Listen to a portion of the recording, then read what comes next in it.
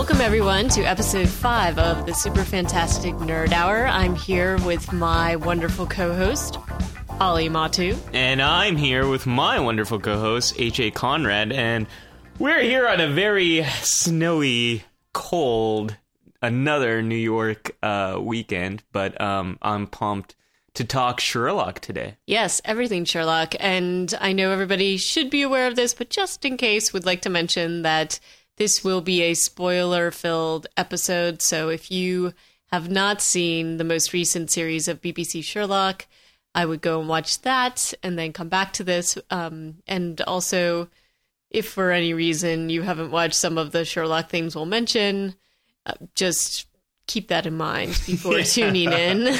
Yeah, we'll talk all things Sherlock, so we're going to spoil some stuff, but specifically, you must see Series 3 with the wonderful Benedict Cumberbatch. Yes. So without further ado... Well, hold up, Conrad. What's in our crossover today? Oh, goodness. Okay. So today we're going to do a little bit of a roundup with Sherlock. Mm-hmm. Then in the crossover chamber, we have Dr. Gregory House versus Sherlock Holmes, the Benedict Cumberbatch series, BBC series. It's going to be a deductively amazing crossover. And we may have a fight, though. I don't know. We'll see what happens. We may. So. And then that's going to lead into our top 5 today, which is top 5 detectives. Yes, but I wish it was the top 25 detectives for me. There's so many. There are so many, and I feel like I just can't mention all of them because apparently I didn't realize until I made up this list how much of a detective fan I was, or how many of the things I like involve detectives of a sort. So we shall see. So let's dive into it. We wanted to really talk about all things Sherlock today, and I think if you're going to do that, Conrad, we got to go all the way back to the beginning of where this character came from and how it originated. We've seen so many versions and iterations of it, but where did Sherlock Holmes really get his start? Well, I mean, he got his start in these stories by Sir Arthur Conan Doyle. And this was basically a creation of a doctor as well. Like, he trained as an ophthalmologist, and he just started doing some of these stories, and they were based, some people say loosely, I would say maybe a little more than loosely, on Dr. Joseph Bell, who was a doctor at the time that would do these basically not exhibitions, but sort of little classes where he would use deductive reasoning to make observations about different people. And people loved it at the time. And so when Sir Arthur Conan Doyle, as some people just call him Conan Doyle, but I feel like it's unfair to leave out the Sir. That's how I feel. No, I mean, if we're going to talk about someone who's achieved knighthood, for example, Sir Patrick Stewart. Exactly. You must initiate the Sir. Now, so basically, some people say that this was the first detective. It wasn't. Edgar Allan Poe had a character called C. Auguste Dupin. And then there was also another one by Émile Gaboreau, who had Monsieur Lecoq. Nicely done.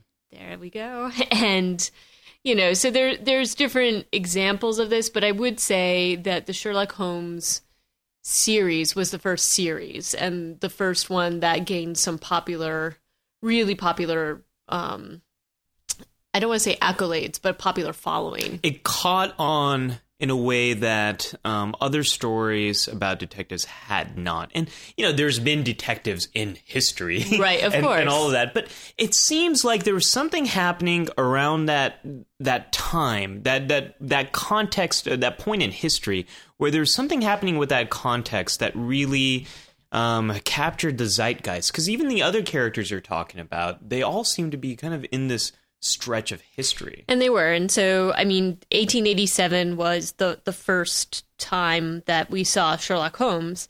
And that is a pretty significant time because this is when Dr. Bell was giving his lectures. A little bit earlier than this, or leading up to this, we had Brillant in Paris, France, who basically was responsible for bringing fingerprinting into the actual mainstream. Wow. If you can call it that. It still wasn't being accepted widely, but he was the first person to say that we could do a database of this, and he did this in Paris, France. And so up until this point, sort of detectives were not using forensic evidence. That's crazy. They weren't. They were. It's so hard to imagine. Fingerprints seem like we don't even think of them as a technology, but back then this is a radical new technology. And any idea what the controversy was about using fingerprints? Honestly, what it was is that people didn't actually believe that they were unique to each person. Oh, wow. So he would have to a large part of what his battle was trying to prove to people that no, everybody has a unique set of fingerprints. So I think people were concerned about people being falsely accused. Because really honestly, even in the U.S., this was not something that was adopted in the U.S. until the 1900s. That makes sense because, our knowledge of fingerprints really comes from what happens with human development in utero and what's going on with these fetuses, and that's how they're pressing against these different areas of the body. That's how these fingerprints are formed, but they didn't really have that knowledge back then. No, and I mean the other things that are going on at this time, I think technology is also helping out a little bit here too, because this was around the time, I wouldn't say around the time, but kind of around the time that Jack the Ripper was making headlines. This is in 1888 when all that sort of thing happened and the newspapers took this over. They made this a very scary thing for the people of London. And you mentioned making headlines in newspapers, and newspaper as a form as media, right? And this was also a new thing, and the sensationalism, the yellow journalism, right? So you had all this stuff going on, and so I really think that Sherlock Holmes came along in a time when people really wanted to figure out what was going on.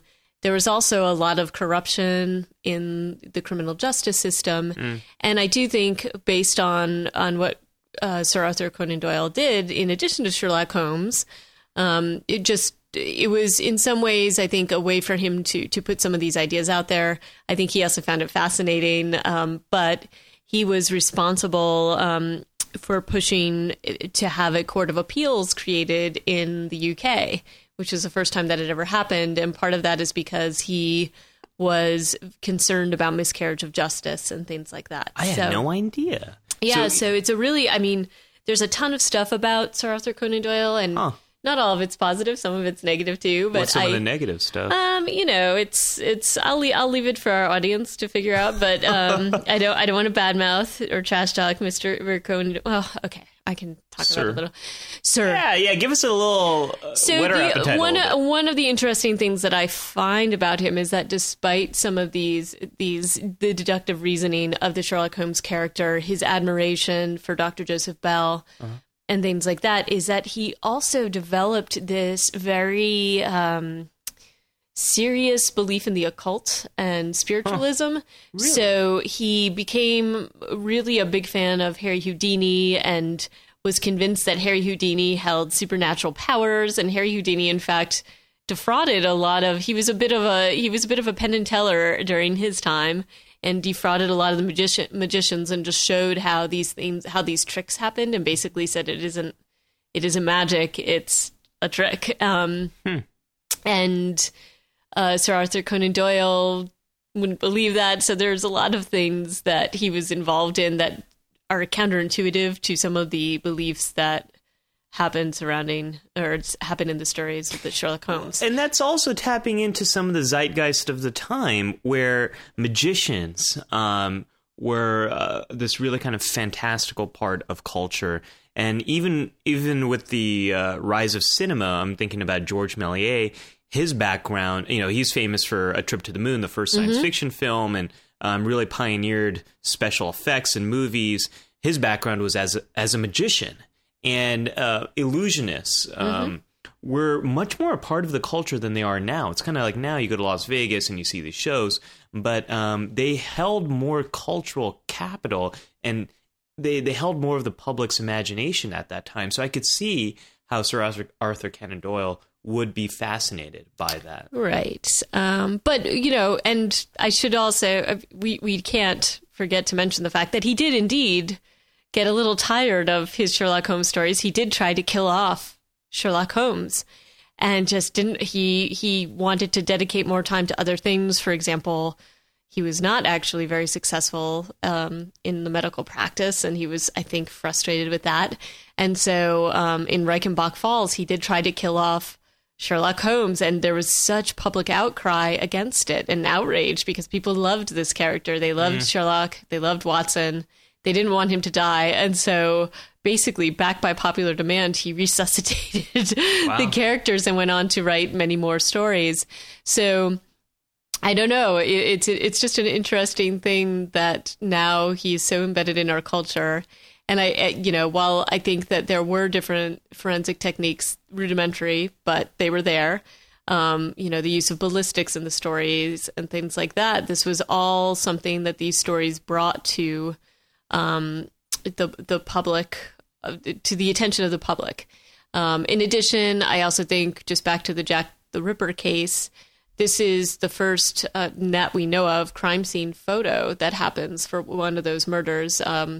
It's pretty brutal and horrific, but you can also see why this might have caused more public attention being brought to how these cases were being solved and the need to have tools to actually solve those cases. So it's an interesting integration between ideas, fears that were big in public, and fiction, a work of fiction that was in some ways giving people hope that these crimes, these things of our present can be solved.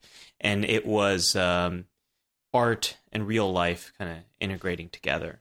And the archetypes in Sherlock Holmes, mainly the partnership between Watson and Sherlock, there's something about that friendship, that relationship that has really carried throughout every version of Sherlock we've seen. These two characters and their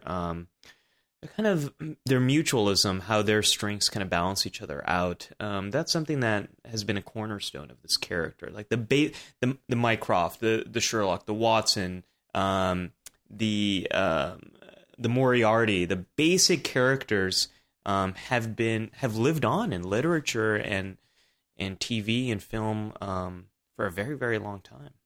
They have, and I think people are obsessed with these characters for good reasons. I think people like to solve the puzzle.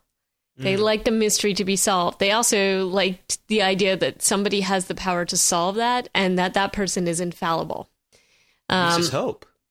It does. And so they're also willing to forgive the shortcomings of that character.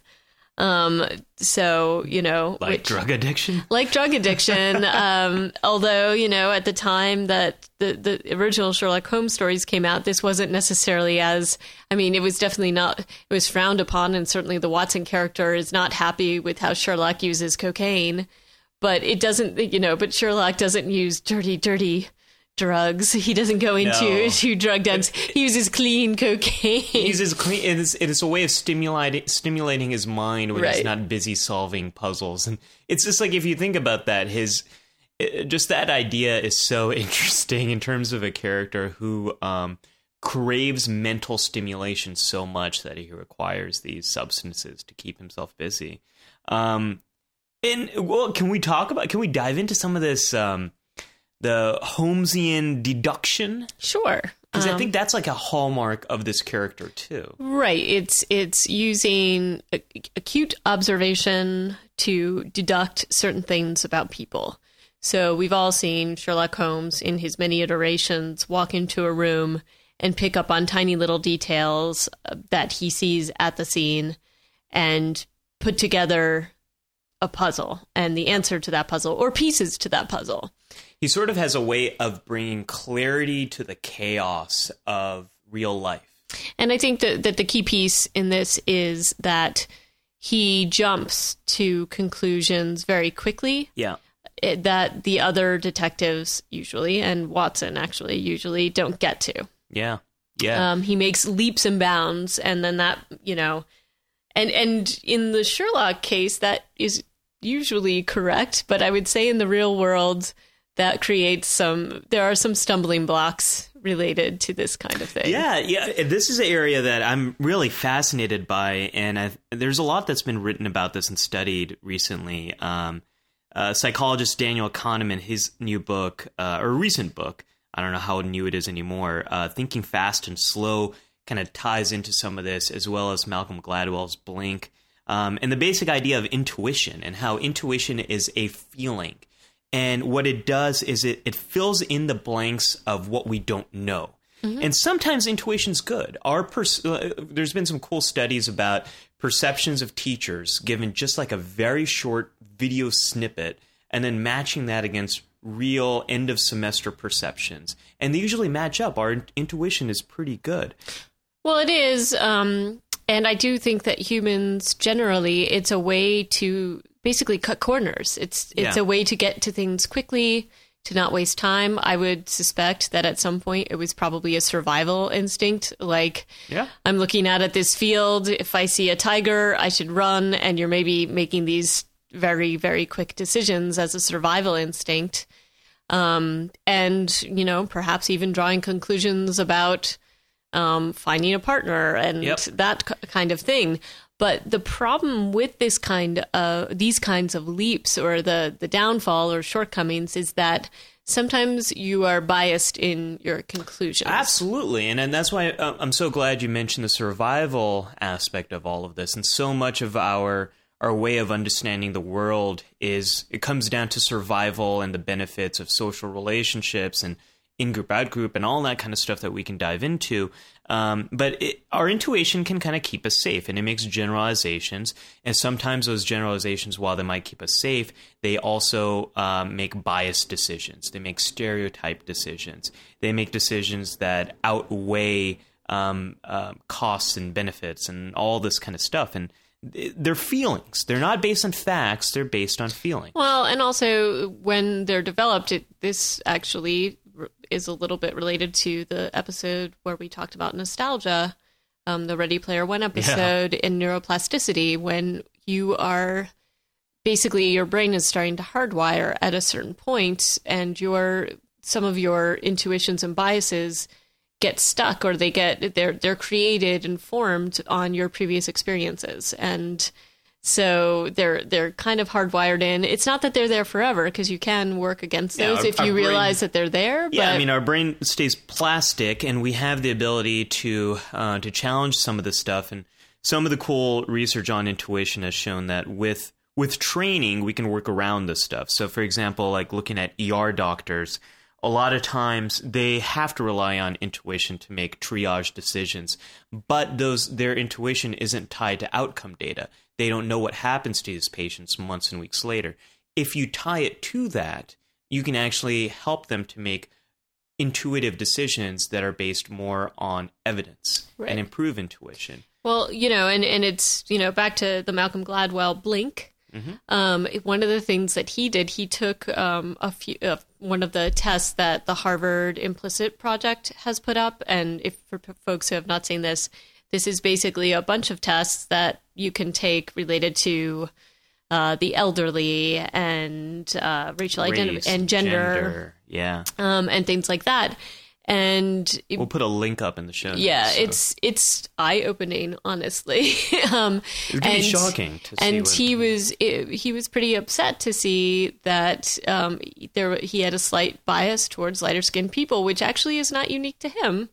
A lot of people have this bias, and it's one of those things. Basically, they're using the research to help people retrain their minds and to see that these biases occur and when they occur and why they occur. And it's an interesting bit of research. I don't think it's the most comfortable thing to do, but I think in these cases, I think they're using it for a positive end result, which is to basically show people that these things can be changed. Yeah. And they do talk a lot about neuroplasticity on their website as well. It's it's a study or it's an assessment that's been out since the 90s. Over 4.5 million people, I think, have taken this test. So it's based on a wide variety of data, and it's tapping into these very unconscious associations, things that Sherlock Holmes, I think, the types of connections and seeing the world, that kind of data that Sherlock Holmes would be interested in. There was a great article that came out about psychologist Matthew Nock. And he's a guy who's taken some of these ideas of implicit associations and implicit bias, and he's been called a suicide detective, someone who I think Sherlock Holmes would probably want to sit down and have a drink with. And what Matt Nock does is he looks at people who are coming into the ER and experiencing thoughts about harming themselves, gives them these tests and looks at follow-up data down the road. And with his implicit association test, he's been able to predict who is of risk of hurting themselves versus people who are not. So there is clearly we make intuitive decisions. These things are based on feelings. They guide and influence our behavior to a degree that we do not understand. And Sherlock Holmes is someone who's able to kind of pick up on this invisible world of data that other people just don't. I think that's one of the reasons why we're so fascinated by this guy. It's almost like cameras that pick up on the infrared. It's this way of seeing this world that we don't see, and that's what Sherlock Holmes does, and I think that's why we're so fascinated by him. Right. And there's other things that have spun off from Sherlock Holmes, and I think we're going to get into talking a little bit about some of these spin-offs, and one of them is the series House, which basically, I think it's a closer Joseph Bell sort of Sherlock Holmes, because it is based on Dr. Gregory House, who is the Holmes character, and he and his team solve medical mysteries, and he is not the most likable character, but people... No, he's not likable. No, he's at all. It's hard to sympathize with him a lot of times, and he has a trusty sidekick, Wilson, i.e. Watson. Yeah. And he basically solves these medical mysteries. And in fact, other people have solved real world medical mysteries or found similarities in real life. There was a recent article that was in the New York Times about two mystery patients that were suffering from cobalt poisoning, which you don't, from hip implants. That makes me think of Battlestar Galactica and cobalt, but that's probably not what we're talking about here. It isn't.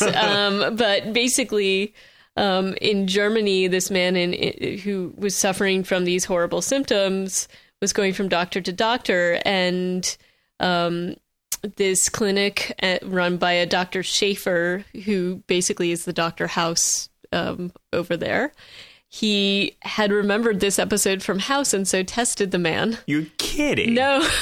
And that, in fact, was correct. And then in the U.S., something similar happened, although unfortunately it took them a lot longer to figure it out. And the woman in this case had to go through a heart transplant before they figured out what the actual problem was, which was the casing on her hip implant had degraded. So you're saying basically that this doctor, this master diagnostician, saw this episode, got this idea when he was seeing a patient that, this might be tied to this thing I saw in House. Yes. That actually, that episode of House led to saving someone's life. Yes, it did. That's amazing. So that's incredible. Yeah. So I think that this is just one more piece of evidence of why we find it so fascinating. When you were talking about that, I was thinking about how so much of our culture has become anti-science here in America.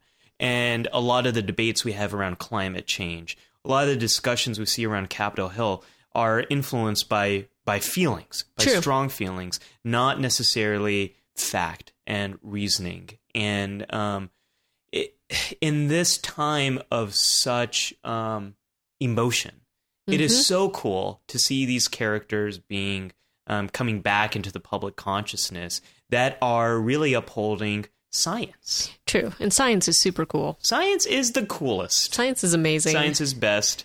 Well, and so we've got not just House, but if you step farther back from that, Law and Order, I would argue, is a descendant. Oh, yes. And I think CSI too. And all of these procedural dramas that basically have them finding out, solving the big mystery. But the only thing I would say about those is that I think the Sherlock Holmes-esque character, these are more team-based. Yeah. Does that make sense? Like, the formula's not the same. The formula's not quite the same, but I don't think archetypes. But I don't think you would have these series if you hadn't had Sherlock Holmes. Absolutely agree. But Sherlock Holmes himself, his story has been so popular. So we, especially of late, we have seen a lot. So why is this? We've had a movie, Sherlock Holmes. We've got Sherlock on BBC. We've now got Elementary on CBS.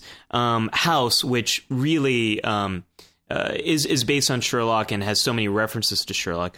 Why have we had so many versions of this character in such a short period of time?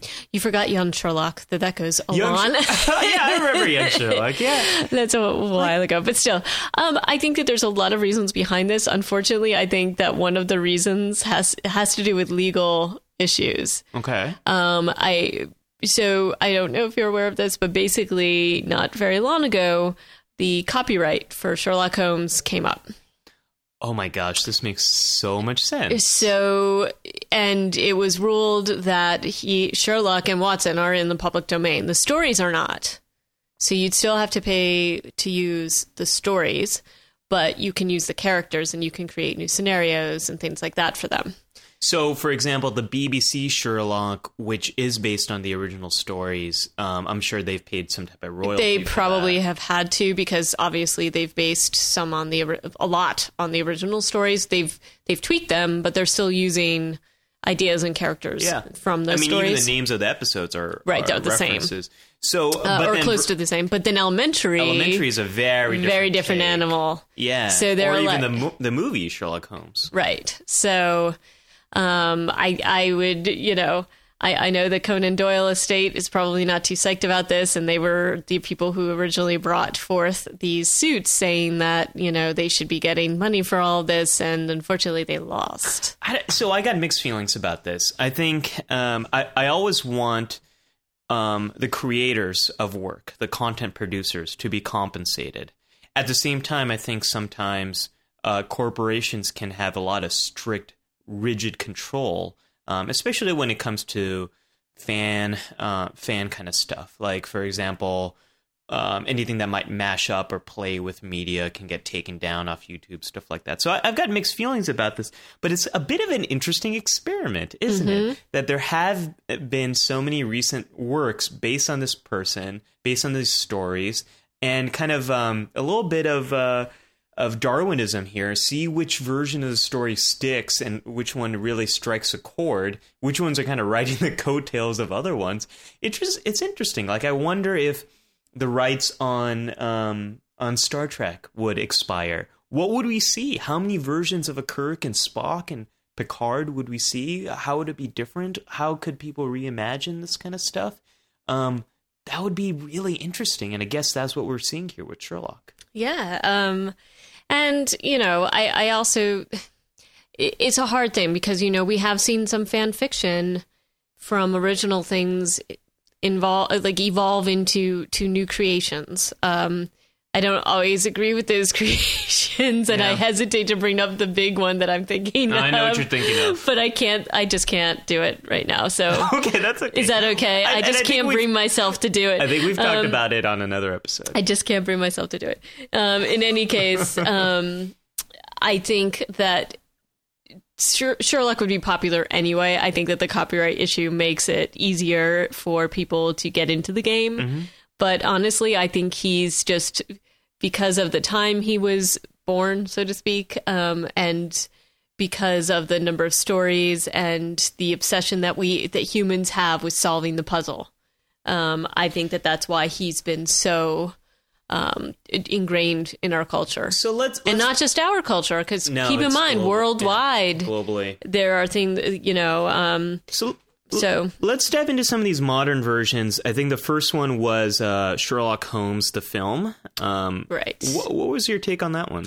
I thought it could have done so much better, quite honestly. It was fine as an action film, I suppose. I liked some of the filmmaking. And it's tough because I think Robert Downey Jr. and Jude Law are fantastic actors. They were good as a team. I just felt like they went a little too... I don't know. It's like basically summer blockbuster. That's what they went with them. And you don't need to do that with Sherlock Holmes. I felt like they went a little too frat boy summer blockbuster with them when it's Sherlock Holmes. He's too cool. You don't need to do that with him.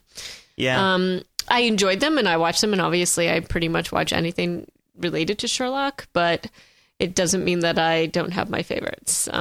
Yeah, IO9 had this article, we'll put it in the show notes, about have there been too many reboots, and are we killing creativity by kind of rehashing a lot of these old franchises? And I think the Sherlock Holmes movie kind of does qualify as that, because it was taking a lot of modern action film ideas and just putting on a layer of Sherlock on top. Right. To kind of tap into interests that someone like you and I might have. But it was boring to me. It was not exciting. Yeah. And quite honestly, I feel the same way about Elementary. I feel the same way. So why do you feel that way about that? I actually, I know it got a lot of flack, and I understand why. I think that Talking about the gender change with Watson? Well, no, that doesn't bother me that much. I think that's fine. I thought that was actually cool. I think that was a cool idea. I don't feel like the writing and the characters are as interesting to me as BBC Sherlock.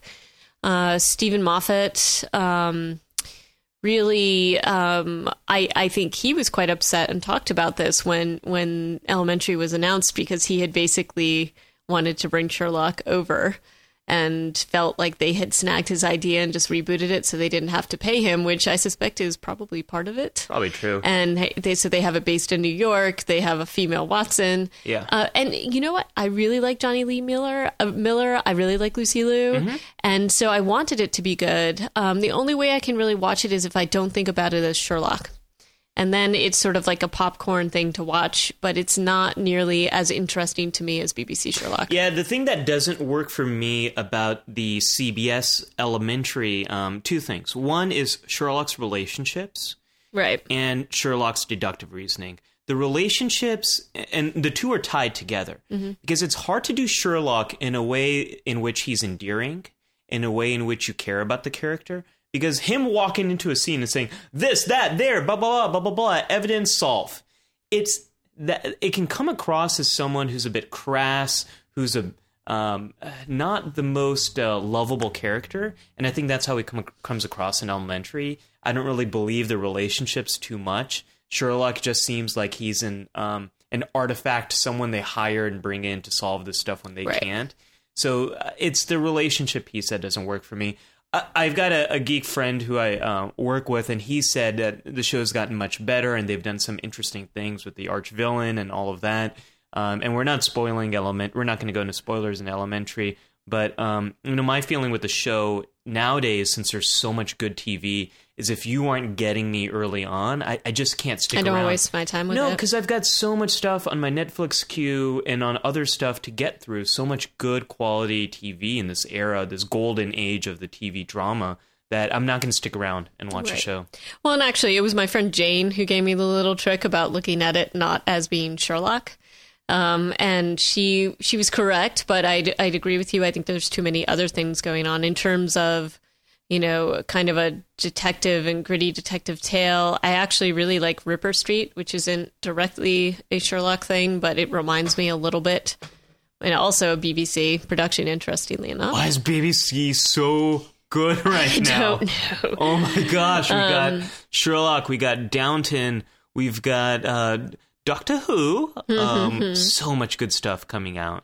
But so just to we should probably wrap up a little bit to talk about because we need to talk about BBC Sherlock. Yes. Okay, so I love the BBC Sherlock. I swoon a little bit more. I do too.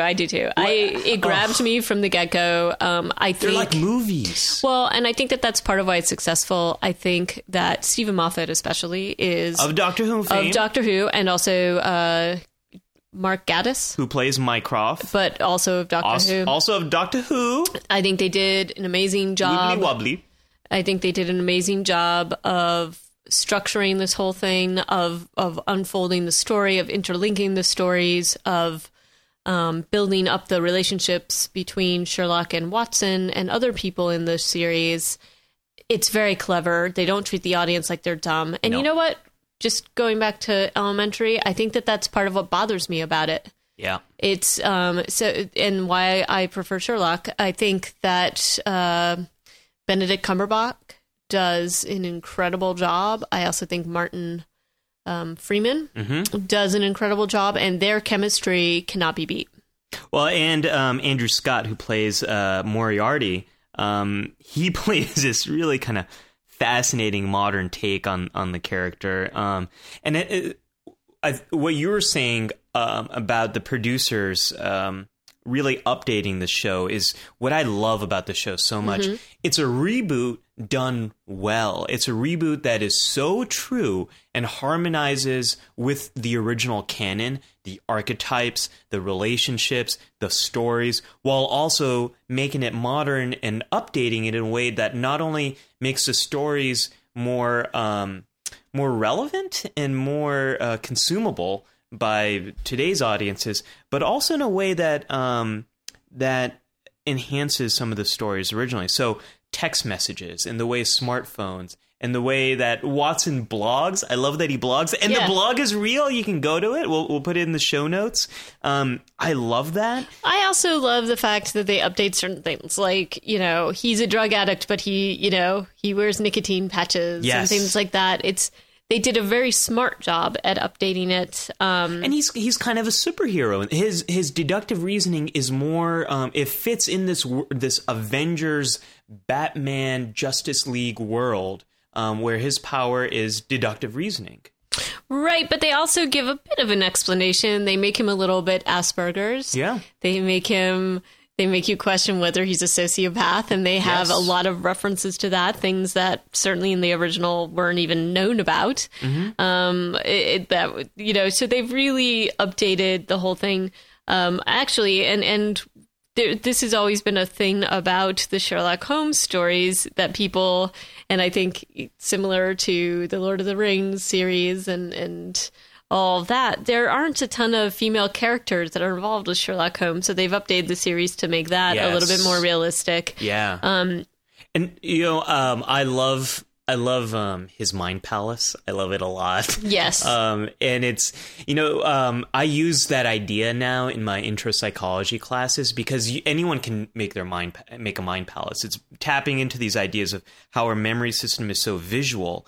And to really remember certain details, we can create these visual stories in our head. We'll put a link in the show notes to this, but there's things that you can do, like the method of loci, where you kind of imagine yourself walking into a location and putting different items into that location. And it's a way that significantly enhances your ability to remember stuff. A lot of people who win memory contests do things like this, and it's just like Sherlock. Right. And it's, and I think that kind of thing is what makes the show so interesting and what makes people so excited to see the next series. I already can't wait to see series 4. And, my swooning comment has to do with how our principal leads have become such huge figures in geek community. So we've got Benedict, obviously, who plays not only this amazing Sherlock, but he was arguably one of the best and worst parts of Star Trek Into Darkness. Yes. And we won't get into that here, but we could do a whole episode on that. Don't forget Smog. Yes, well, that's exactly what I was about to say. They're both in Hobbit. Right. Right? And doesn't it make you feel a little better that they love working with each other so much? It's so cute. They had to be in that together, too. I kind of feel like the Sherlock show and our principal leads here were kind of the secret in geek community, and now the secret's out. Yeah. And it makes me happy that the secret is out. It makes me happy, and I'm psyched to see them so successful. Although I'd argue with you that Martin Freeman always had a bit of a following, BBC Office, and... Oh, that's right. Yeah, like he's been there for a while, in my opinion. But Well, so what'd you think of Series 3, Conrad? I thought it was good. It didn't give me quite the excitement that the first series gave me. Mainly, I think that they're diving a little bit deep into some of the character development, and that's okay too. I liked some of the things that they did. I liked the cameo by Irene Adler. And I do like the progression, where it's going. I felt like the one thing lacking for me was some of the deductive reasoning, actually, and certain things that happen to Sherlock within Series 3 that, to me, aren't quite as believable, since they've built his character to be a certain thing up to that point. I agree with you about that. And there's certain things that happen that I don't find believable in terms of his character at all. And number one is how he reintroduces himself to Watson, to the fact that he's alive. That whole scene seemed very brutal. That was really cold. And, it was cold and strange, and just I don't think it was funny.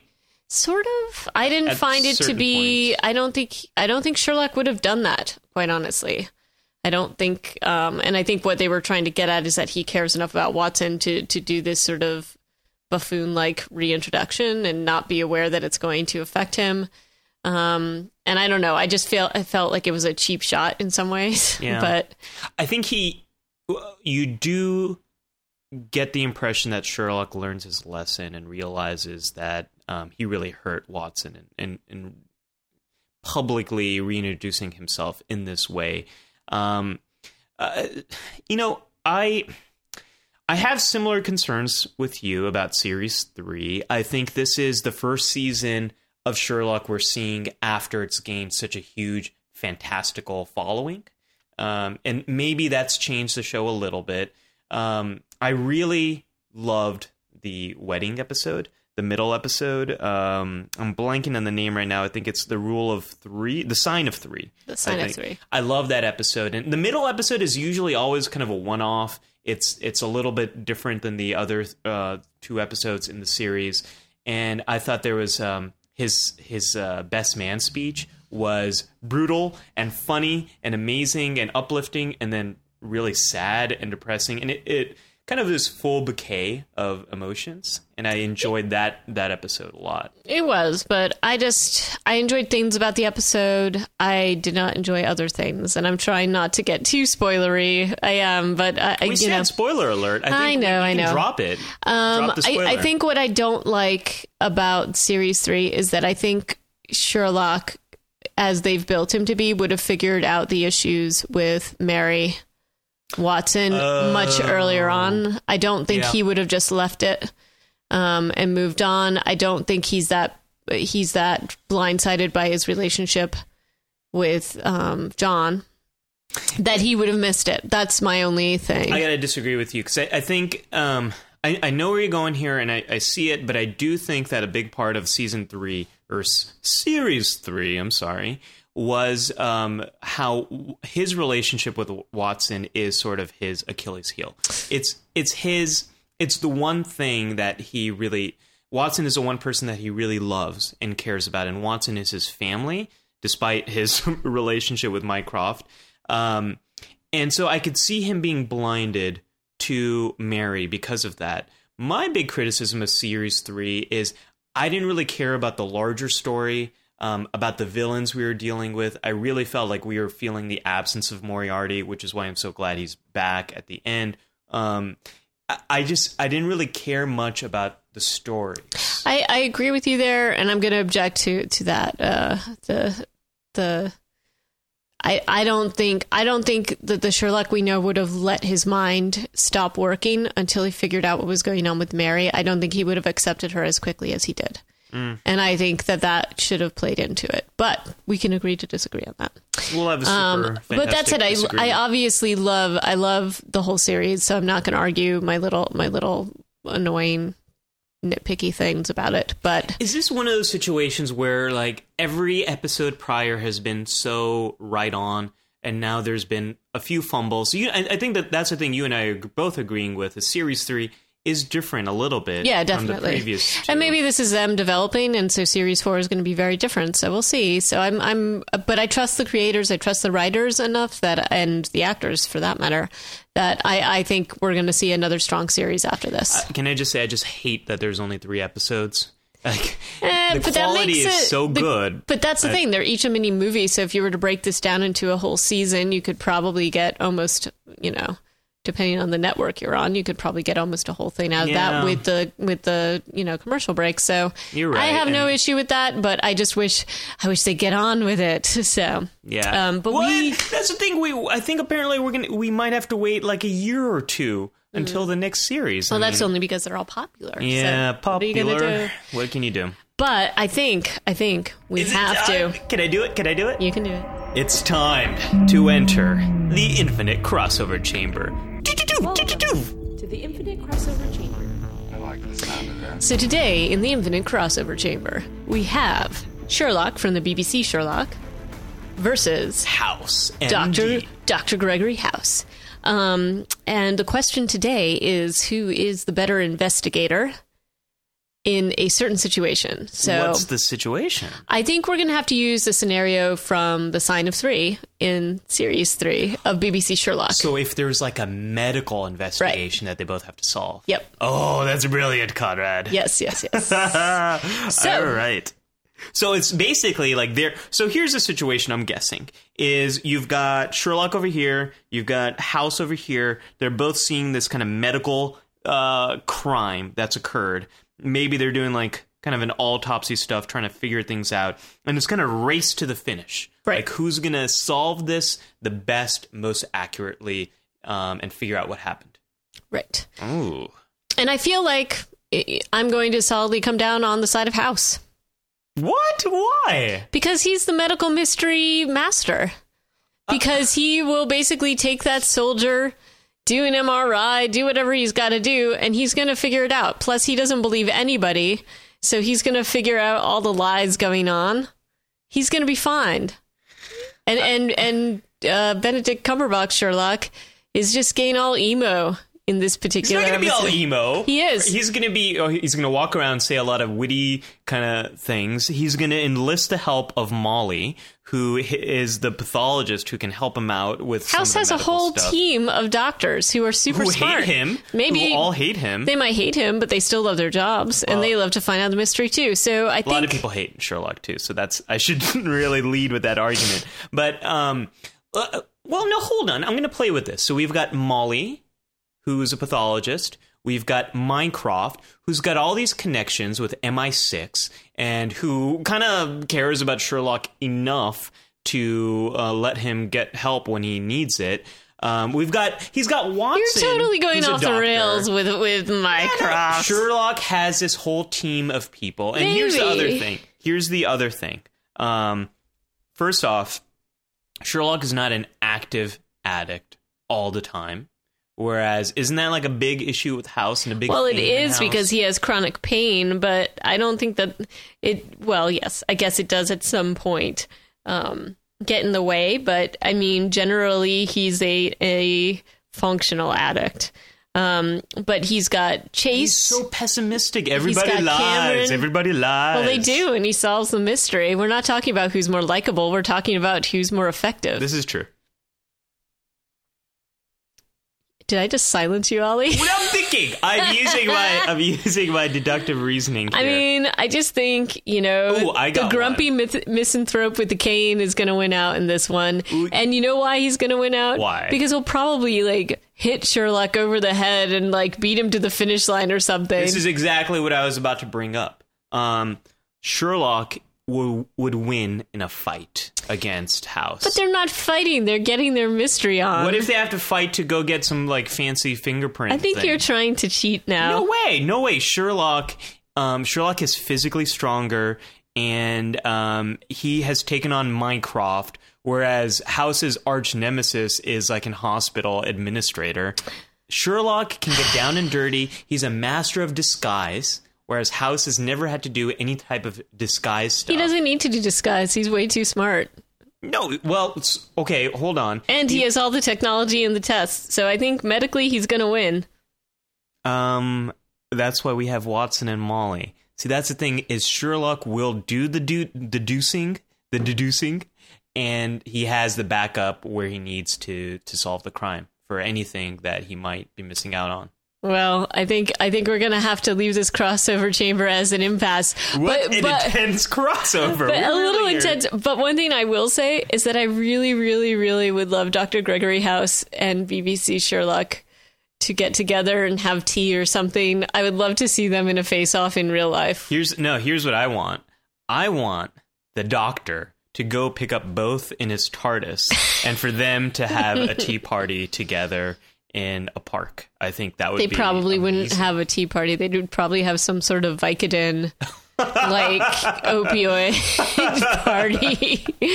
Let's face it would not be as clean as a tea party. That's true. But would the Doctor indulge in those You mean Dr. substances? House or No, the Doctor. Why would he's an alien. It's not going to have the same effect on his alien system. No, that's true. That's true. It's kind of like Spock, how he's kind of immune to like alcohol or something. Right. So, Okay. All right. Well, we disagree, but we're gonna have the super fantastic nerd listeners chime in. Let us know who won this crossover: House MD or Sherlock Holmes.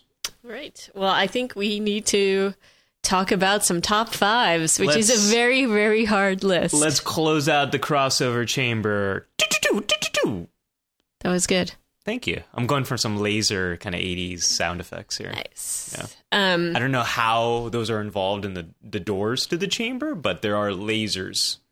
So I want to start our top five by saying that, the rules of the top five for those people who have not listened or forget. So basically, Ali and I are both talking about who our top fives are. These are not all encompassing, and we'll have some honorable mentions, but we don't typically mention the people from the crossover chamber. Exactly. So Sherlock Holmes and Dr. House are out. Otherwise, it would be like 1 and 2. Obviously. We know Sherlock would beat House. Right. Hey! Oh, I got you. I tricked Conrad. I tricked Conrad. Cheater. To pick.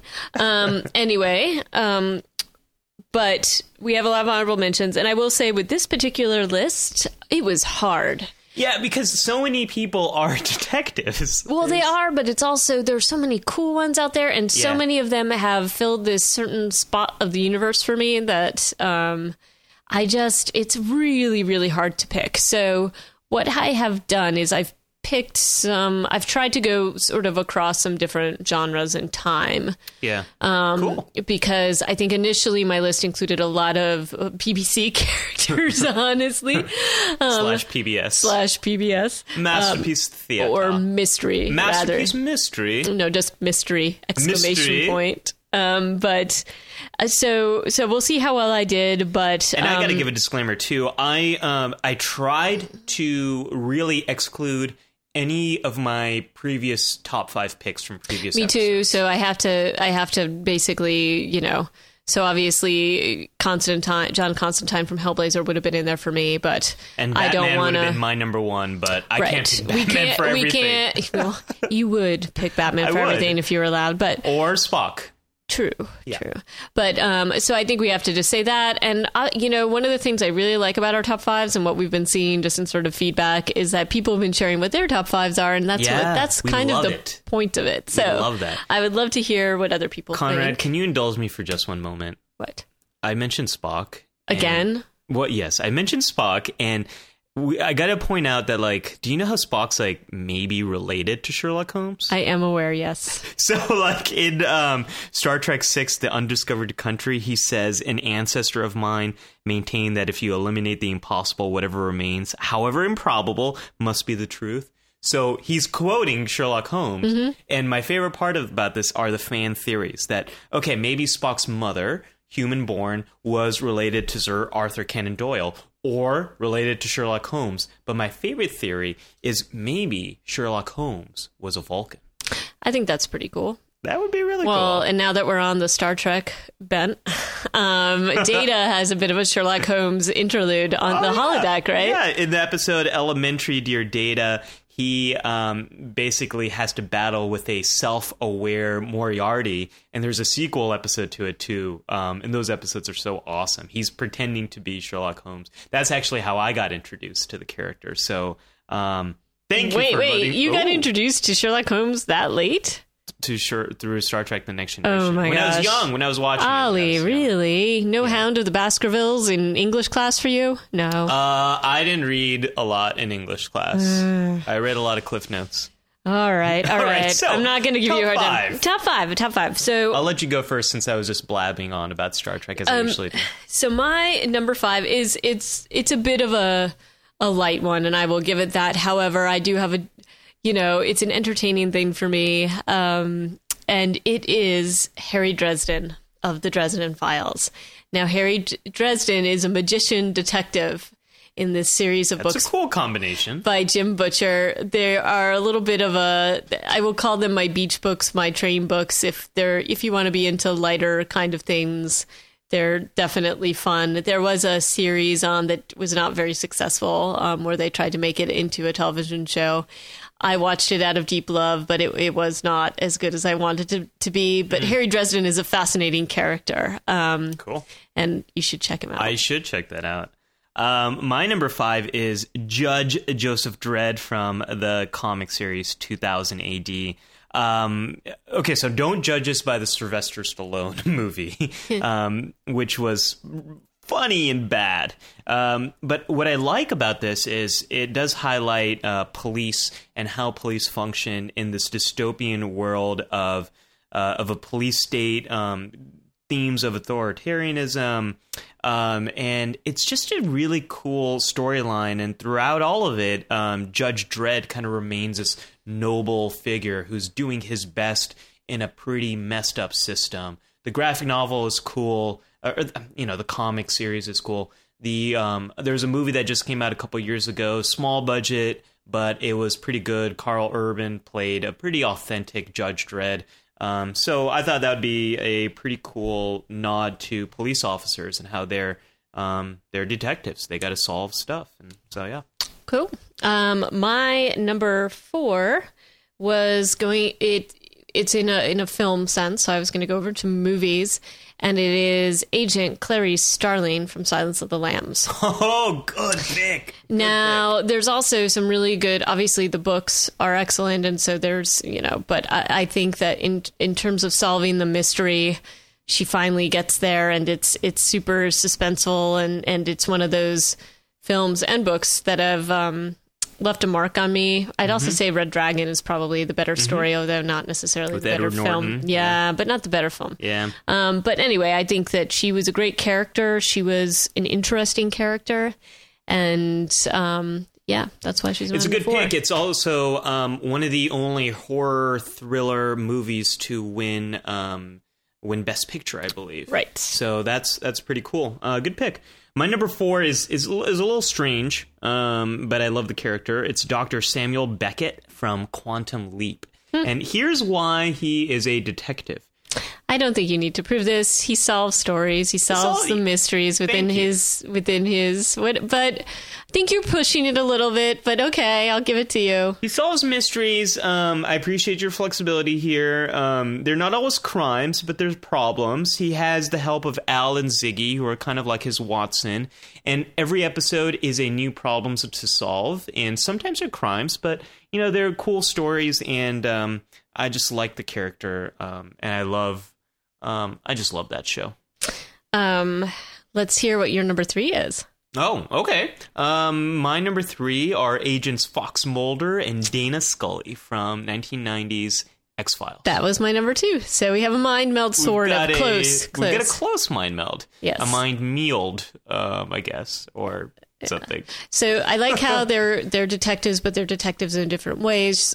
She's using facts, he's using intuition, so they kind of... And faith. And they come up, and they sometimes switch roles a little bit as the series goes on, but when I think of detectives, I often think of them. So that's why they made it into my number 2, and apparently your number 3. Yeah, and I love how, we're talking about how Sherlock Holmes was capturing a zeitgeist, and I think X-Files was capturing some of that conspiracy theory, government is bad, government is hiding stuff that was really big in the 90s, and apparently now too, with some of the stuff going on. Cool show. What's your number 3 then? My number X-Files 3 was 2. What's your number 3? My number 3 was Veronica Mars. That's my number 2. Well, there we go. So we flipped a little bit, but Veronica Mars was to me great because she embodied the whole teenage detective thing. It was very modern and it was cutting edge in terms of some of the things she had to deal with. To me, she's like a much better Nancy Drew. She's not as, some of the issues are very heavy within the show. I really thoroughly enjoyed the series. I think that there were some muddy pieces within it, but overall I really loved it. And I'm not sure what the movie's going to be like, but I think that that's a testament to the fan following it had. That's why it got my number 2. That's why it was so high on my list. Is it's one of the first major motion pictures to be sponsored by Kickstarter. And that's a real testament to the fan community, how beloved this character is.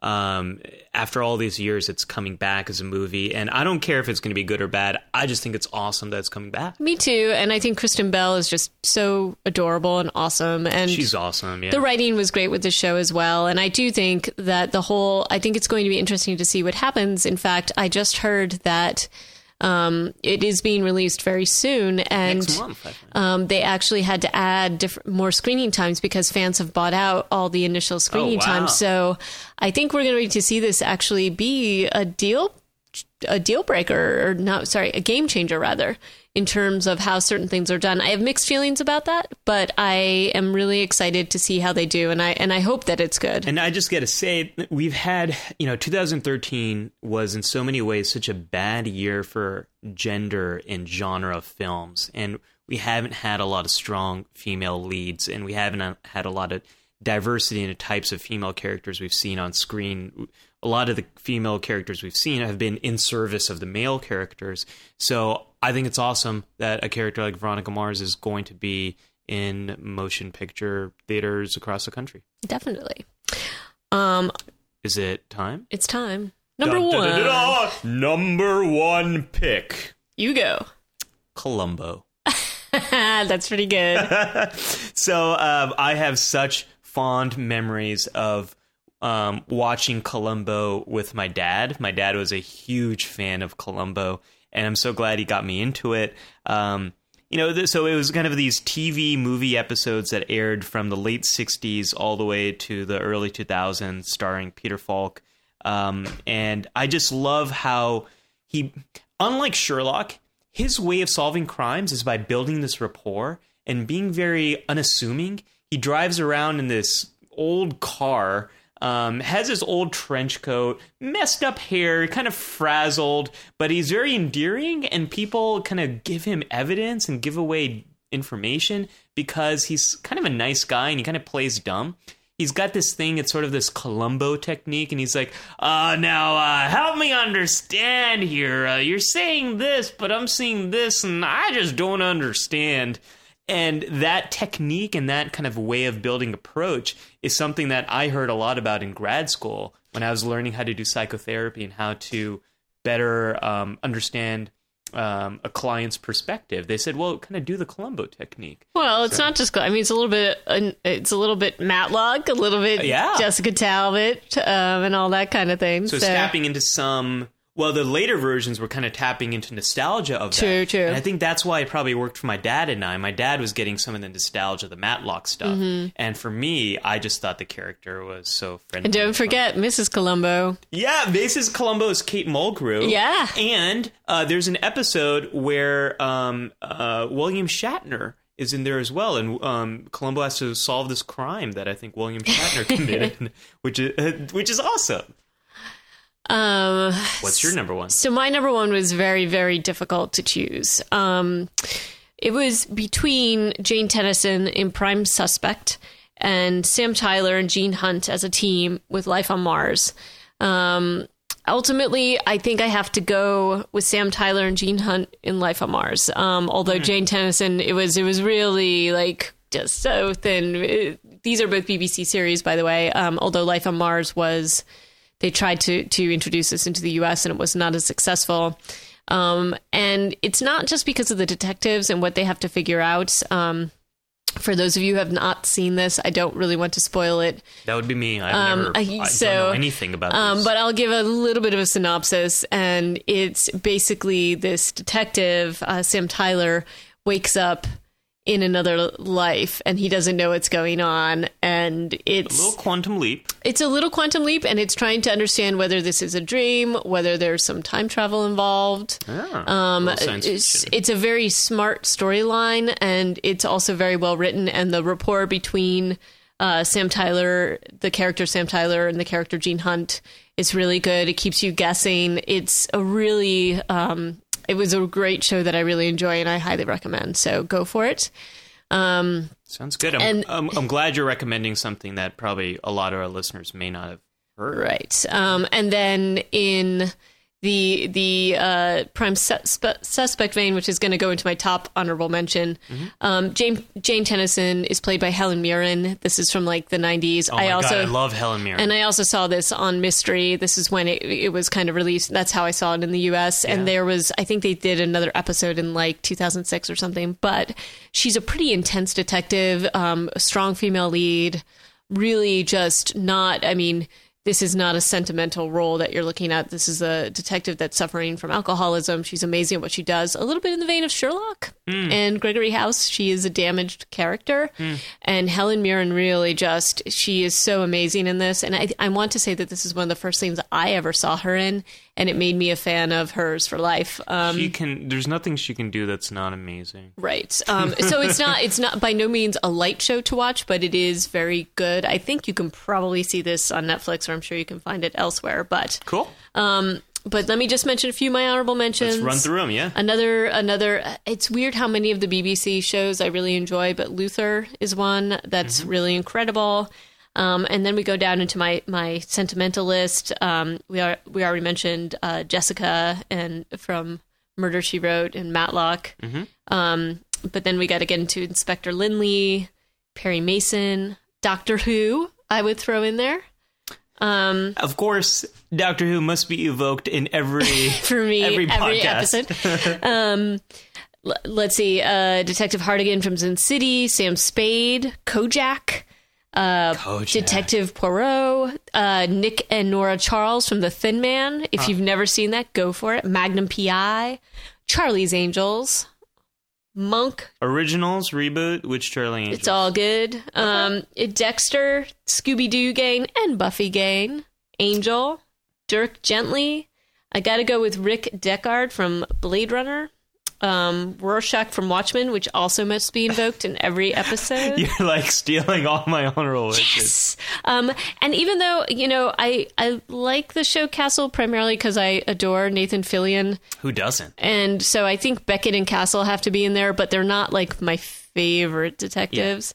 Yeah. But they deserve an honorable mention. Can we just give an honorable mention just to Nathan Fillion just for being awesome? And just for being Nathan Fillion? Yes. Yes, we can. So that's, I'm sure I'm missing a ton, but those were the first 20,000 that came. Oh, I also had the sort of the weird religious detectives like Father Dowling Mysteries and Brother Cadfael, which were these really weird mysteries involving this monk and his like cohort solving mysteries in the Welsh countryside. So there's some really good ones out there and some super obscure ones. You got most of them. I'm just going to run through a few that you didn't mention. Batman, I kind of already talked about that. Spock, Data, that gets a lot of the big ones out of the way for me. I'm going to say Sam & Max from Sam & Max Hit the Road. Awesome video game that I used to just love. Dick Tracy. Oh, that's a good one. List, right? Inspector Gadget. He's not that good. He's not a good detective, Ollie. But he's cool. There's a cool theme song. The villain's cool. Is it his daughter who kind of is like, she's actually the good detective? Yes. So Inspector Penny, right? Gadget is awesome. Scooby-Doo you already mentioned, and I gotta say Scruff McGruff, Chicago, Illinois. Scruff the crime dog. Isn't it McDuff the crime dog? Isn't it? Yeah. Well, McGruff. McGruff, sorry. McGruff. Yeah, I think his first name is Scott. Wait, no. It's Scuff McGruff. Scuff McGruff. Anyways, McGruff the crime dog and those public awareness ads that came out. Take a bite of crime. Take a bite of crime. Because it actually helped kids kind of stay safe and prevent crimes. So he's got to be thrown on a list as well. All right. Well, I think, I know I would love to hear other people tell us what their lists are. Let's start that conversation. Come to the website, superfantasticnerdhour.com. You can also tweet us at nerdhour on Twitter, or let us know individually. And where can people find you? Conrad? I am Di Prince on Twitter. And then I also have my zombie podcast, which is on Twitter as Reanimated PCast. And reanimated.com, I think, is our site. I have to double check that. Awesome podcast. You guys really do dive into all things zombie, which actually there's a lot of stuff out there. That's one of the things I have discovered as listening to your guys' podcast. Oh my goodness, there's so much zombie lore out in the ether. And sometimes some crossover with detectives. Indeed. Trying to figure out how the outbreaks break out. How the outbreaks are going to happen. One of my favorite zombie books, World War Z. Indeed. Not the movie, the book. Awesome detective story, basically. Sorry, it's reanimatedpodcast.com. Correction.